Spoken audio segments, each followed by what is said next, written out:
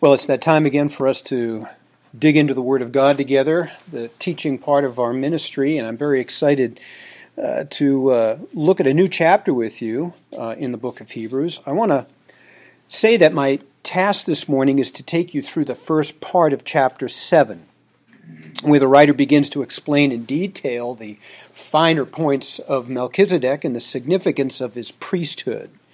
And I do that with some fear and trembling, in all honesty, because this stuff is for the mature. It's for adults, so to speak, in that it is for those who are ready to receive the meat of the word. Remember back in chapter 5 when the writer rebuked or gave a scathing rebuke to the congregation for being dull of understanding, specifically that Jesus was designated by God as high priest according to the order of Melchizedek. He said that in chapter 5, and this would be no easy task then for him to explain it to them because of their study habits, their bad study habits. While at this time they should have been teachers, they still needed somebody to teach them the elementary things of God, he says in chapter 5. He nevertheless addresses this deep subject, though, of Melchizedek and his significance to Messiah in chapter 7. And it is a long and detailed word that he does bring, as he promised in chapter 5 that he would. He said, concerning him, we have much to say. And so he gives it an honest effort. Now, don't worry, we're not going to say all of it this morning. We're limiting ourselves to just the first 10 verses of chapter 7. But please turn in your Bibles to chapter 7 if you're not there already. As small as this chunk is that we take this morning, it is still rather deep. And I just want to warn you about that up front. There's a lot of mining we're going to be doing in the next couple of weeks as we make our way through chapter 7. You really need to concentrate. So put your thinking caps on. And more than this, I want you to keep in mind something very important as we study chapter 7 and as we study, of course, this morning. As detailed as this gets, remember the point of it all, which I've expressed as the first truth in my outline published for you in the bulletin, is this. We need to point drifters to Jesus and to depend on his high priestly ministry. That's the point of all of this. This was the point of the writer. It's the point of all of us, as I hope to show you and prove to you in due course. The writer makes a great effort to combat drifting in his congregation, as you know. And the way that he does it here with this extended word on Melchizedek and Jesus' priesthood is essentially to point these drifters to Jesus and to depend on Jesus' high priestly ministry. This is really the overall purpose of the letter. In fact, he begins the book, you might remember, as early into it as the beginning of chapter 3. He says, therefore, holy brothers and sisters, partakers of a heavenly calling, consider the apostle and high priest of our confession, Jesus. It's chapter 3, verse 1. And he says it again toward the end of this letter in chapter 12, verse 1. For consider him who has endured such hostility by the sinners against himself, so that you will not grow weary and lose heart. Consider Jesus, he says, so you won't grow weary. That's the idea.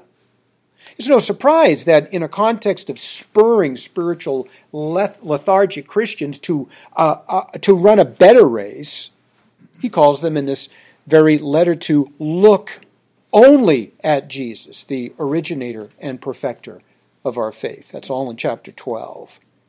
And they're to look at him as a model of their endurance, a model of their faithfulness.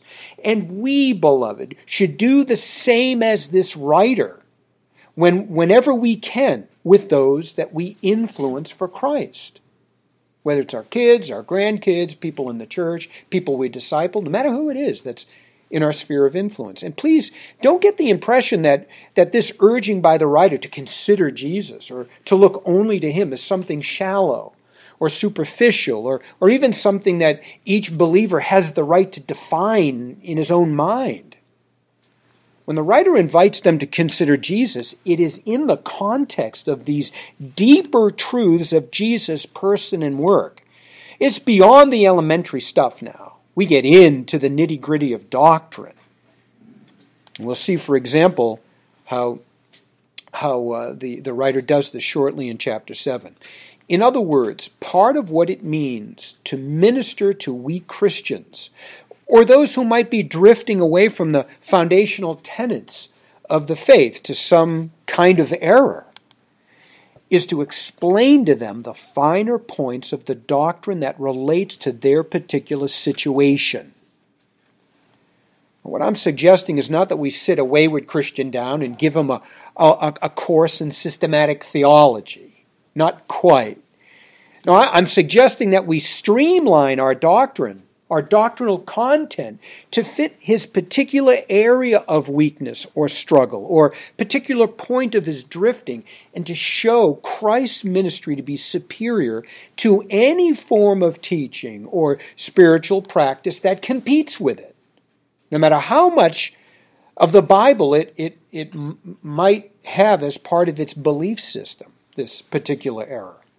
Doctrine is necessary, and we must minister the word to those that God puts in our circle of influence. Now let me warn you, that is not a popular practice today. When it comes to sound doctrine, more and more people in churches are putting up with less and less of it, as Paul himself once prophesied would happen. Doctrine's not where it's at. It's all about how I feel and how the beliefs that I happen to hold, how they will work for me. So in a context where doctrine is a dirty word, where church leaders spend more time entertaining and appeasing than teaching, where Christians have privatized their faith. Faith is a public matter, not a private one, so says the book of Revelation. And where apostasy and compromise abound, we follow the lead of the writer of the Hebrews, and we teach the doctrine of Christ to wandering souls with the hope that we might center their faith and the zeal in Christ alone. Let's see how the writer does just this in chapter 7. You remember, just for context, you remember chapter 6 ends with verse 20. Speaking of Christ, the writer says, having become a high priest forever according to the order of Melchizedek. That's how he ends chapter 6. That's a direct quote from Psalm 110:4. We heard it read this morning in our scripture reading. And the writer is now going to elaborate on its significance for Christians. Basically, the idea is that Melchizedek is a type of Christ. Now you say a type. Well, what's a type? Well, in theology, a type is a literary device that foreshadows a future reality to a certain degree. That reality, the fulfillment of the type, is called the antitype. So you have the type and the antitype. The antitype is the fulfillment of what was foreshadowed by the type. Got it? Well, we have plenty of types in the Old Testament that find their reality in the New Testament. For example, Moses is a type of Christ, in that he was God's deliverer when God redeemed Israel from the bondage of Egypt. The bronze serpent that Moses made and put on a pole and held up for all those in Israel who got bitten by serpents and were dying to look at in order to save their lives. That was a type of Christ. As the bronze serpent was lifted up on the pole for all to see that they may be healed, Jesus was lifted up on the cross so that he might save many who look to him for salvation. Well, Melchizedek is a type of Christ as well, in that his position as king priest foreshadowed Jesus' royal priesthood. That's the connection. Now, that being the case, as we go through chapter 7, verses 1 to 10, I'm going to speak more of Jesus than I am of Melchizedek, because speaking of Melchizedek is the same as speaking of Jesus, since one is the type of the other. Also, this is certainly the intent of the writer. He appeals to Melchizedek's ministry to argue for the superiority of Jesus' priesthood over the Aaronic priesthood. By the way, this was one of the sticking points with this group. They were placing their trust in the Levitical priesthood, which caused them to drift away from the orthodox truth of Christ's superior priesthood and all that comes with that. So he confronts their view. He streamlines this doctrine, the doctrine of Christ's royal priesthood, and he confronts them directly by explaining the doctrine of Christ's priesthood. Essentially, he points drifters to Jesus to depend on his high priestly ministry, because his royal one establishes righteousness and peace, and it is eternal, and it is universal in scope, and it is preeminent. These are all points that we'll consider as we go through. Let me hasten then to the second one. Jesus' priesthood is royal, and it's characterized by righteousness and peace. It's royal, and it's characterized by righteousness and peace. Look at verses 1 and 2. For this Melchizedek, king of Salem, priest of the Most High God, who met Abraham as he was returning from the slaughter of the kings, and blessed him, to whom also Abraham apportioned a tenth of all the spoils, was first of all by the translation of his name King of Righteousness, and then also King of Salem, which is King of Peace. All right, that's verses 1 and 2. If we're going to appreciate the full impact of what is going on here, what the writer is saying, we have to acquaint ourselves with the historical background that the writer himself draws from Genesis 14. Those who received this letter knew this background. The Old Testament, is the background for the New Testament, especially for the book of Hebrews. So Abraham was a real historical figure, right? Real historical figure, and at this point in his life, he was a very powerful man. On this particular occasion, he was defending the territory that God promised to give him, the land, and at the same time rescuing his nephew Lot from some very powerful kings. These wicked kings had occupied some of Abraham's land and essentially took Lot captive. As it turns out, God blesses Abraham with a victory. Gets Lot, he clears the land, he reclaims his land, and Abraham's allies, some neighboring kings that went with him to assist him in this battle, they're also blessed because they helped Abraham. Looks like God's covenant promise to Abraham to bless those who bless Abraham is starting to come true. It was on his way home from this victorious battle that Abraham encounters this curious man, Melchizedek, who refreshes Abraham with wine and some bread and then blesses him. Now keep in mind, this is a historical interaction. It's really happened. Melchizedek was a real person, as real as Abraham was. And according to verse 2, Abraham even apportioned a tenth of his spoils to this man. He gave an offering to a real person. More on Abraham's offering in a moment. Now, the writer of Hebrews now gives us Melchizedek's resume. That is, who he was and what he did, and he draws that information from Genesis 14, just in case you're wondering where this is all mentioned. It's really the only place it's mentioned. Melchizedek was a king. Verse 1 specifies that he was the king of Salem. And in verse 2, he is kind enough to provide us with the translation of his name, King of Righteousness. His name is made up really of two Hebrew words. You have Melech, which is the Hebrew word for king, and you have Tzaddik, which is the Hebrew word for righteousness. Put them together, you have King of Righteousness. Most likely, this was not a personal name, but it was a title. So it was really meant to express the fact that he was a righteous king or that he had a righteous rule. In other words, the king had a reputation of having a righteous rule. Where did Melchizedek rule? Salem, according to Genesis 14, verse 18, which is most likely the old name for the city of Jerusalem.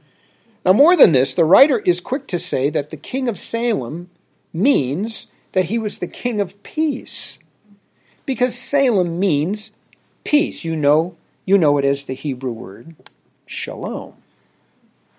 The writer tells us that the king of Salem, Melchizedek, was the king of peace. And once again, the writer refers to the king's reputation. His righteous rule was also a peaceful one. Okay, so far so good.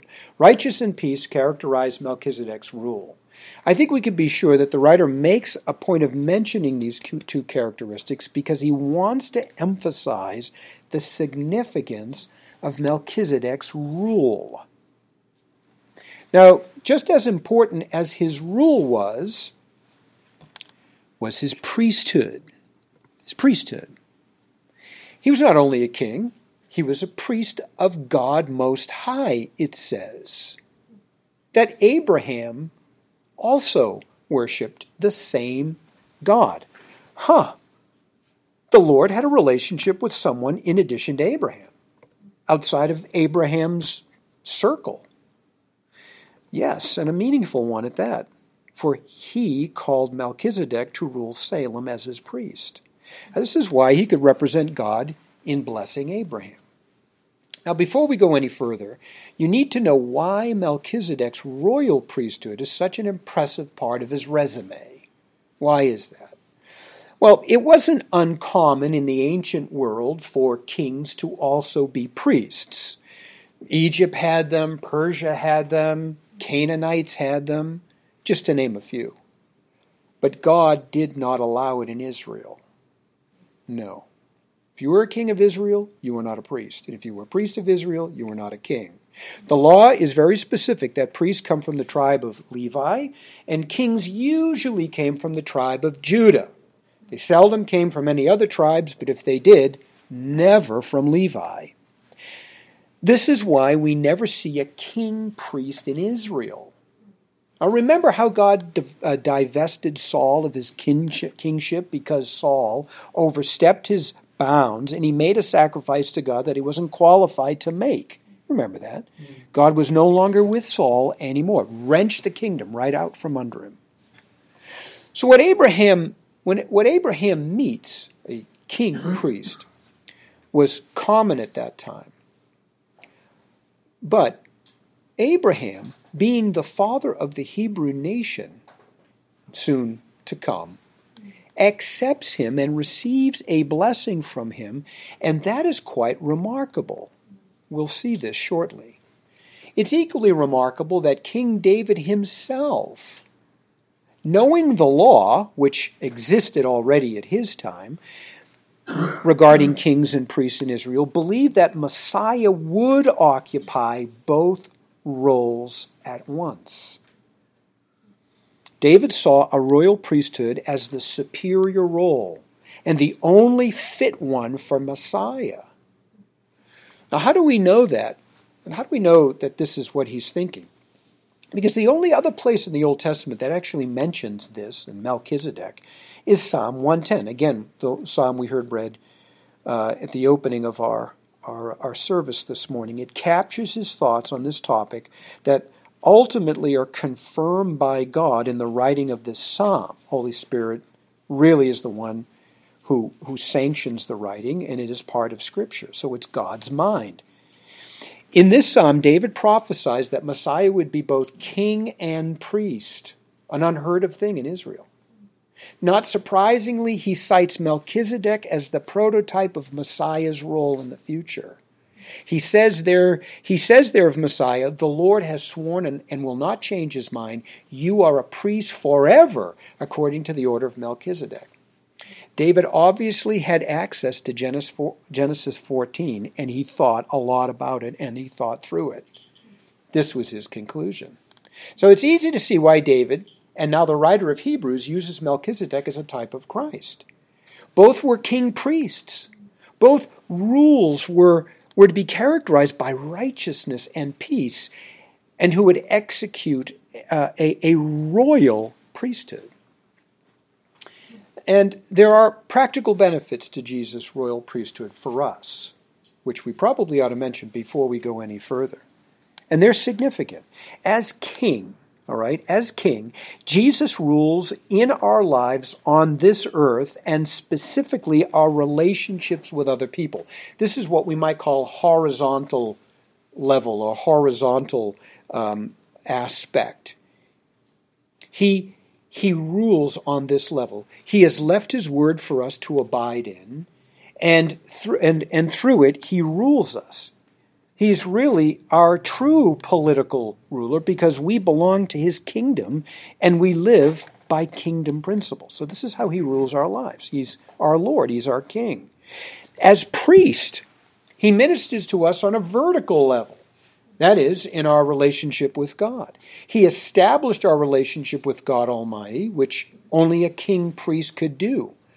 That is, he secured our spiritual relationship with God, the righteousness that so characterizes his rule, he imputed to us, that we might be acceptable in God's sight. And as the peace that characterizes his rule, he's established between God and us when he reconciled us to God, which is to know ultimate peace.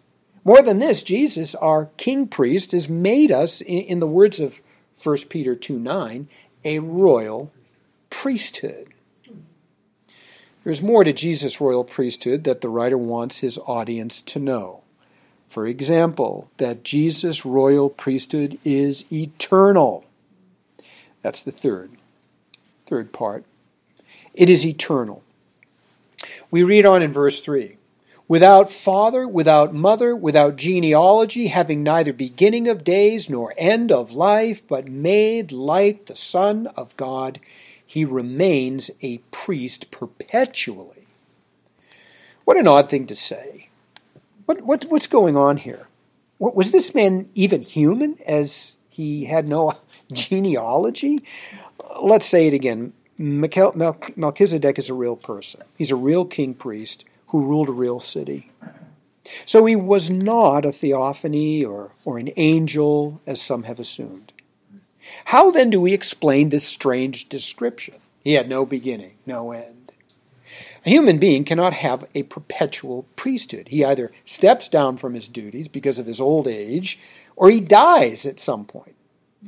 Well, the answer is simple. Moses does not mean that this man had no genealogy. He just didn't give it. If Moses even had the background information on Melchizedek, then he purposely left it out, and for good reason. See, Genesis is the book of beginnings. It is the book of genealogies.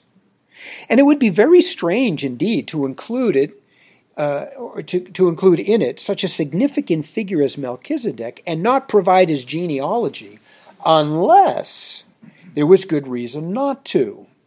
And there was.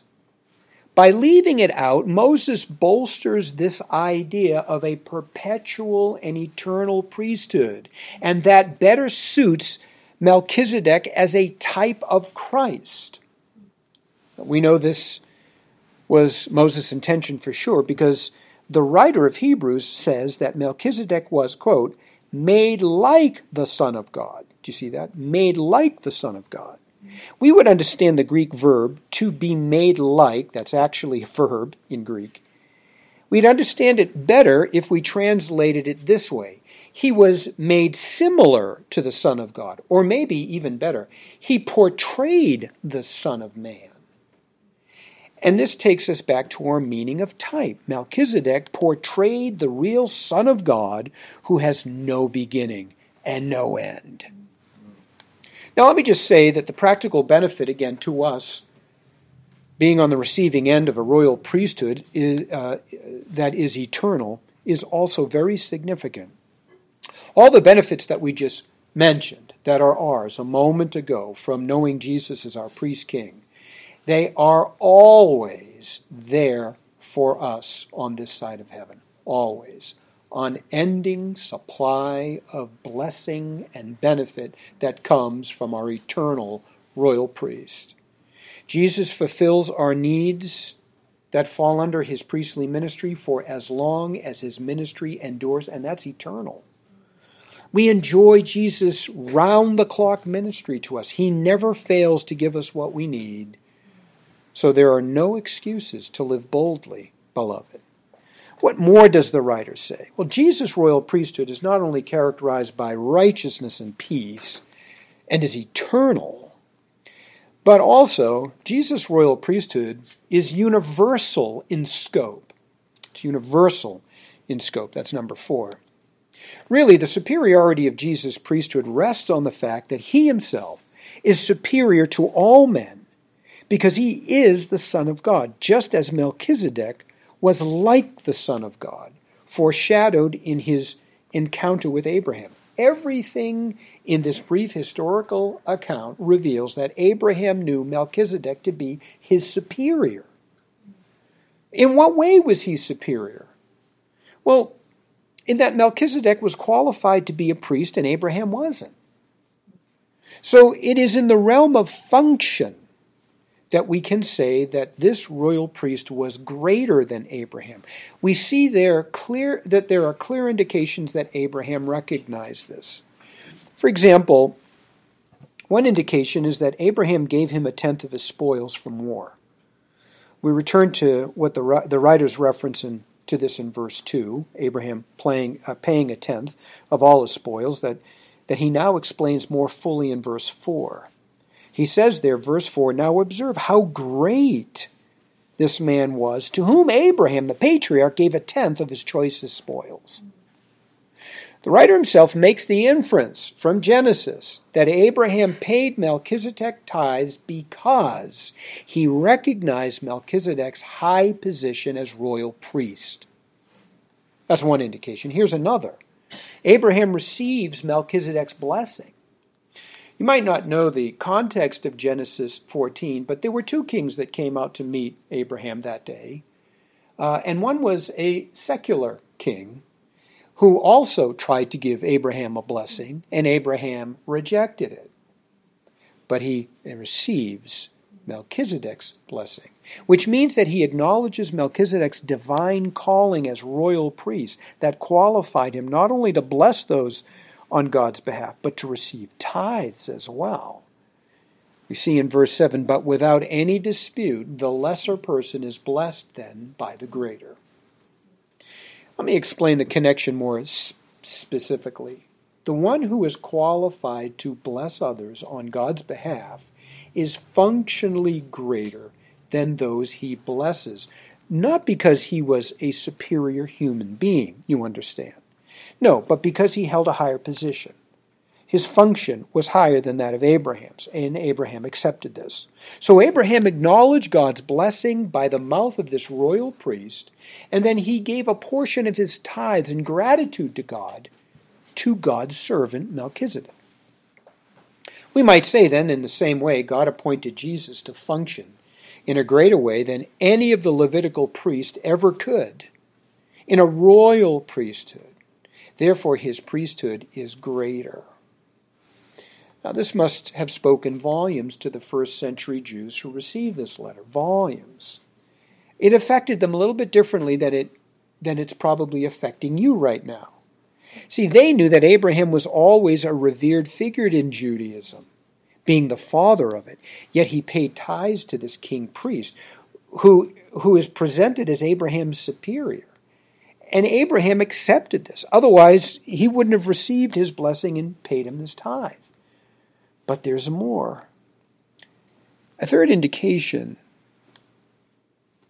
is that Jesus' priesthood is not inherited from the Levites or anyone else for that matter. This is what made Melchizedek's priesthood greater, because his wasn't inherited by anybody. His was his own. And so was Christ's. It's quite his own. Jesus' royal priesthood is not inherited.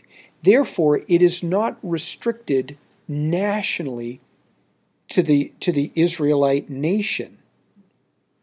Look at verse 5 and verse 6. "To those indeed of the sons of Levi who receive the priest's office have a commandment in the law to collect 1/10 from the people, that is, from their countrymen, although they are descended from Abraham. But the one whose genealogy is not traced from them collected 1/10 from Abraham, and blessed the one who had the promise. What the writer stresses here is the fact that Melchizedek is not from the tribe of Levi or in any way associated with the Levitical priesthood. He couldn't have been, for the simple fact that it hadn't existed yet. It wouldn't come for another several hundred years. The point is that Melchizedek is not of that order. He is from his own order. God chose a man from outside of Abraham's race to be his priest to bless Abraham. His royal priesthood, then, was more universal in scope, not exclusively tied to Israel as the Levitical priesthood was. And if it was meant to be a type of Jesus' royal priesthood, then Jesus' priestly ministry is also universal in scope. From a practical standpoint, Jesus is God's priest to the world, not just Israel. And that is to say, his royal priesthood was unrestricted. He is high priest to those who are born again from every tribe, every tongue, every nation. To any Jew considering Christianity in the first century, and those Jews who were among this particular congregation that was receiving this letter, this would have been an eye-opener. Until Jesus came, the Levitical priesthood was the only one that Israel knew to be legitimate. But the writer shows them that this is not true any longer. Abraham, their father, paid tithes to another priesthood, one that existed long before Israel was ever instituted as a nation. It was therefore not restricted to Israelites or to Abraham, but open to everyone, even back then. And Jesus' priestly ministry, of which Melchizedek's priesthood was a type, is therefore universal. God will bless others outside of the nation of Israel through Christ, just as he has promised to Abraham he would do in his covenant with him. We see more of God's covenant being fulfilled along the way. We could be quick to admit that Jesus' royal priesthood is the only one that God now recognizes, the only one. If one is going to be reconciled to God, it must be through Jesus' sacrificial work. If one's going to enjoy a personal relationship with God, it must be through Jesus' mediating work. And if one's going to grow in one's relationship with God, it must be through Jesus' intercessory work. These divine functions of Jesus all fall under his priestly office, and they extend to all who will come. What else has the writer to say about Jesus' royal priesthood? Just one last word. Jesus' royal priesthood is preeminent. It's the best. It's the best there is. It's superlative. Aaron was, of course, God's first priest to Israel, and he would establish the Levitical order. The writer contrasts Aaron's priesthood with Jesus' priesthood in such a way that it shows Jesus to be superior to Aaron. Look at verse 8. In this case, mortal men receive tithes, but in this case, one receives them of whom it was witnessed that he lives on.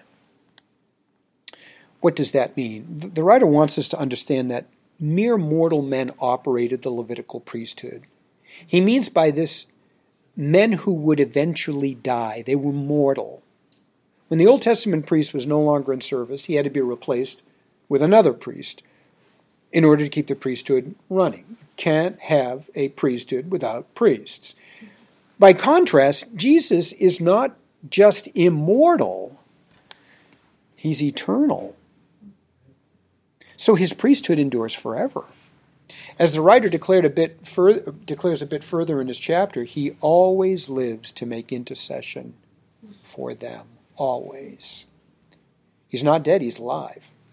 Now, this truth is one of many truths that shows why Jesus' priesthood is superior to Aaron's priesthood, the Levitical priesthood. It was prefigured in Melchizedek before Israel's priesthood. It replaced Israel's priesthood when Jesus died and rose from the dead, and it now stands as God's only legitimate priesthood that will live on. But the writer is not finished yet. He still has more to say about this. He makes this observation for us in verses 9 and 10, and it's really meant to end the discussion. Here's where we really need to think. The verse says, "And, so to speak, through Abraham, even Levi, who receives tithes, has paid tithes, for he was still in the loins of his forefather when Melchizedek met him." What does that mean? What is he saying? It seems as though he is saying that Levi, a descendant of Abraham, literally paid tithes to Melchizedek when Abraham did because he was seminally in the loins of Abraham at the time. Is that what you were thinking? You're right. That is a view, by the way. It is a view. And many argue for it. It fits under a bigger concept that theologians call, are you ready? Seminal headship. Seminal headship.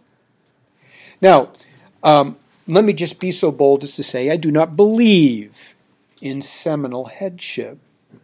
I don't believe it's biblical, nor do I believe that the writer is suggesting that Levi is credited with Abraham's actions just because he was still in his loins. Because that's problematic. That view, taken to its logical extreme, would mean that every one of us is guilty for every evil action of our ancestors before we were even born. Scripture flatly denies that view. Ezekiel 18:20 is a good one. I'll just leave you with this. It says this, "The son shall not suffer for the iniquity of the father, nor the father suffer for the iniquity of the son." So how do we understand the writer at this point then? Well, he draws our attention to the fact that Abraham gave tithes to this priest as a representative for the entire Hebrew race, including Levi. That teaches something quite different. Let me put it to you this way. I don't believe that Levi paid tithes to Melchizedek in Abraham. The writer to the Hebrews is speaking symbolically in order to drive home to us the fact that Abraham paid tithes to Melchizedek because Melchizedek held a greater position than Abraham. And if Abraham is greater than his descendant Levi, whose tribe would eventually produce the Levitical priesthood, and Melchizedek is greater than Abraham, Levi's representative, then Melchizedek is greater than Levi. That also means that Melchizedek's priesthood would naturally be greater than the Levitical priesthood that came from the tribe of Levi. Now that's a mouthful, but hopefully you see the progression. Melchizedek is greater than Abraham, Abraham is greater than Levi, Melchizedek is greater than Levi. That's the idea. Now you might be thinking, wow, the writer sure has a strange way of putting that. Well, he puts it this way because of something called, and I'll throw something else at you. This is, again, the deeper stuff of theology. It's called family solidarity. Family solidarity, which you don't really hear much of. Let me explain it to you with the hope that it might help you to have a better understanding of the way he puts this. Many years ago, biblical scholars, in an effort to describe mysterious passages like this, identified a concept in the Old Testament that they believe was real and operational in the mindset of ancient Hebrews. They called it family solidarity. It was known by another title, corporate personality, years before that.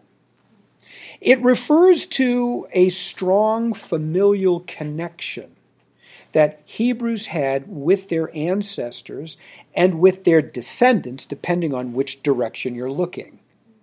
That's why Jesus could be considered David's son, or why a group of people could be addressed in words befitting an individual. Why God at times saw Israelites not as individuals, but as one person. There are also clear indications that Israel shared this perspective of herself as well. For example, family solidarity is evident in the Hebrew practice of the Levirate marriage. Maybe you don't remember the Levirate marriage. That's a rite that obligates the brother of a deceased man to marry his widow in the case she has no children, so that when he has a child with her, the firstborn male would be named after the deceased person in order to keep his name going and keep his name, or that his name wouldn't be wiped out from Israel. In this context, the brother who replaces the deceased acts in his stead as if he were he, building a family in the name of the deceased.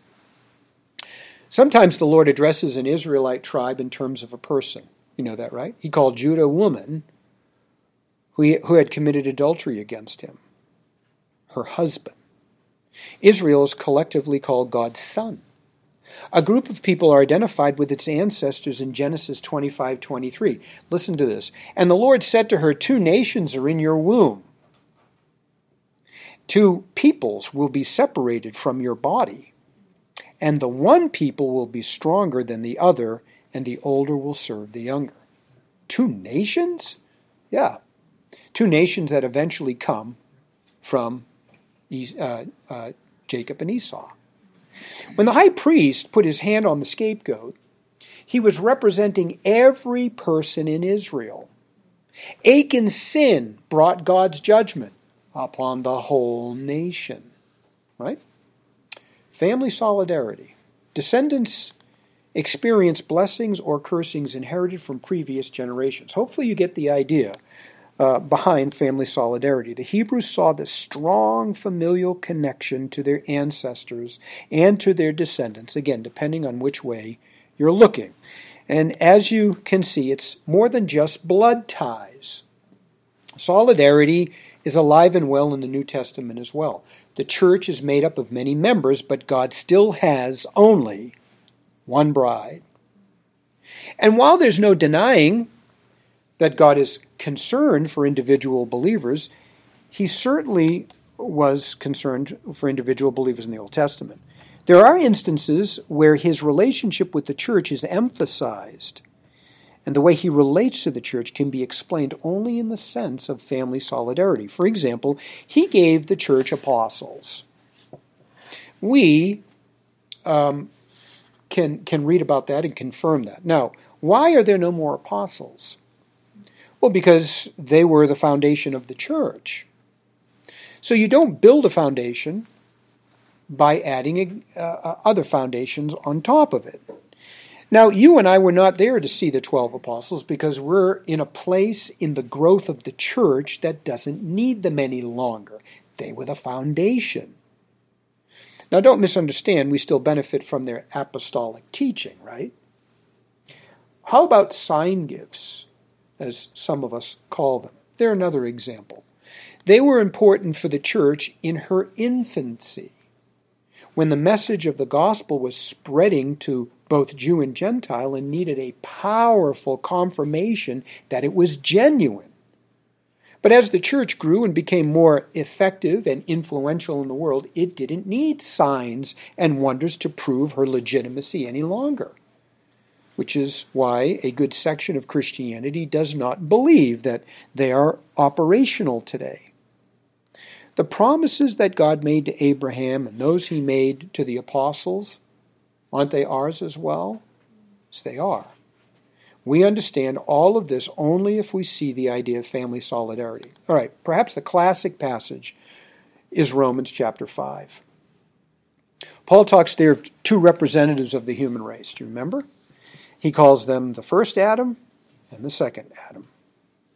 No well-grounded, solid theologian, and certainly no one here this morning, would ever deny that Adam was our representative, and as such, we reap the consequences of his initial sin. Paul puts it this way in Romans 5, verse 12. Therefore, just as through one man sin entered into the world, and death through sin, so death spread to all mankind, because all sinned. Now, family solidarity helps us to understand this verse. The ties between Adam and his progeny, that is, you and I, are so tight that Paul could say that we sinned in Adam. He says essentially the same thing in 1 Corinthians 15:22. When Adam died, we all died in him. But how could we have sinned in Adam? Well, it's not that we were somehow present there in Adam's loins and therefore committed the sin when he did. That is the seminal headship that we talked about before. We've already shown that that is really unbiblical. Rather, Adam is the representative of the human race. Reformed theologians call him the federal head. It simply refers to one acting as the representative of the whole, which, by the way, is something that all unbelievers are well familiar with in all aspects of life: business, military, politics. When Adam, as the representative of the human race, sinned, the consequences of his sin, death and guilt, were passed on to us. You might not understand that or think it's fair, but our solidarity with Adam as our representative makes it true. His sin and his guilt were put to our account. Imputed is the theological term. So that everyone is born at odds with God and needs to be born again. And by the same token, Christ, the second Adam, died on behalf of those who are born again. He was our representative, and as such, he could take our place on the cross and die in our stead. His perfect life and his acceptable death and resurrection were all credited or imputed to our account at the moment of our conversion. His righteousness is ours. His holiness is ours. So Paul says in verse 17, "For by the offense of one, death reigned through the one. Much more will those who receive the abundance of grace and of the gift of righteousness reign in life through the one, Jesus Christ." Can you see this idea of solidarity coming through the text? It's very much a part of the Apostle Paul's thinking. Without it, his description of the essence of our conversion in terms of an identification with Christ in his epistles makes little sense. Such as Romans 6:5. We've been buried with him through baptism into death. Colossians 3:1. You have been raised with Christ. Of course, we're not literally buried with Christ. We're not literally raised with Christ. From a spiritual perspective, our old selves died, yes, in conversion. They, in a sense, died with Christ and were buried with him. And what came out of the ground, what was resurrected, was a new self that we experience in Christ now. On a practical note, all believers have at their disposal the best economy that God established and can offer anyone: Messiah's royal priesthood. It is characterized by righteousness and peace. It rules the hearts of his followers on a horizontal dimension and ministers to them on a vertical dimension. In other words, it benefits the entire individual, us, in our relationship with God and neighbor. It is also eternal, which means it always will be there to do the job in us. And it is universal, which means it will impact people from every tribe, every tongue, every nation. And therefore, it is the greatest ministry that we can ever be under. Now, I want to bring this study to a close by stressing not only how important it is that we point drifters to the doctrine of Christ, and specifically to his royal priesthood, since that doctrine impacts so much of our Christian lives on a practical level. But also, I want to point out how tenacious and patient the writer is in stressing this. He makes such a great case, and he appeals to their intellect to think through what he is saying. At the very least, they were forced to see that Abraham, the father of the Hebrew nation, whose descendants would go on to establish the Levitical priesthood, accepts Melchizedek as his functioning superior. And they would no doubt have made this connection. If Melchizedek was greater than Abraham, then he was greater than all Abraham's human descendants. And if Melchizedek is greater than those who were priests in Israel, then his royal priesthood was greater than the Levitical one. once they made this connection, they would be faced with a choice. Would they now follow Abraham, the revered patriarch of their faith, and accept the superiority of Messiah's royal priesthood? Oh, I'm sure the writer hoped so. Would they follow their beloved ancestor, great King David, who also accepted Messiah's royal priesthood over the Levitical priesthood? I wonder if you realize just how powerful David's prophecy was in Psalm 110. Jewish Christians receiving this letter certainly did. David made a prophecy, and it was this: when the Old Testament covenant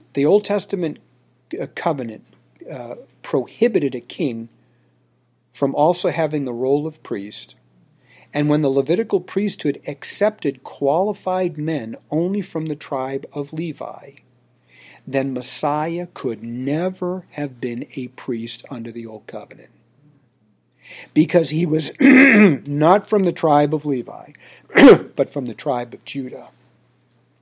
His prophecy then anticipated a time when Messiah would be both king and priest and sit in Melchizedek's throne in Jerusalem, because the old covenant would be replaced with a new one, and the Levitical priesthood would be obsolete.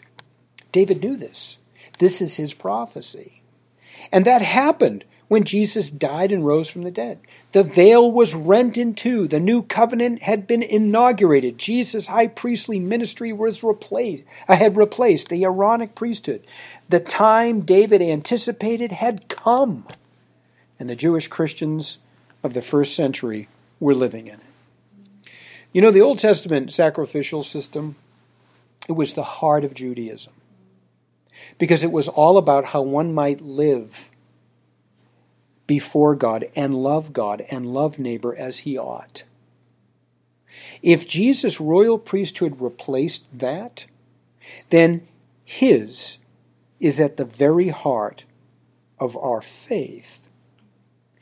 It enables us to love God and love neighbor as we ought.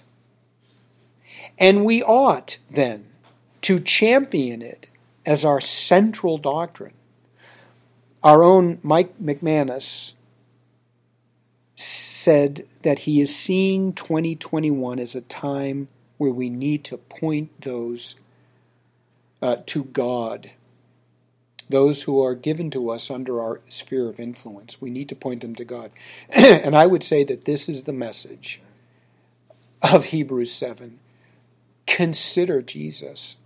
Look to him. Let us do a good job of pointing people to Messiah and to his to his royal priesthood, rather. And let's be about that for the glory of God and the benefit of his church.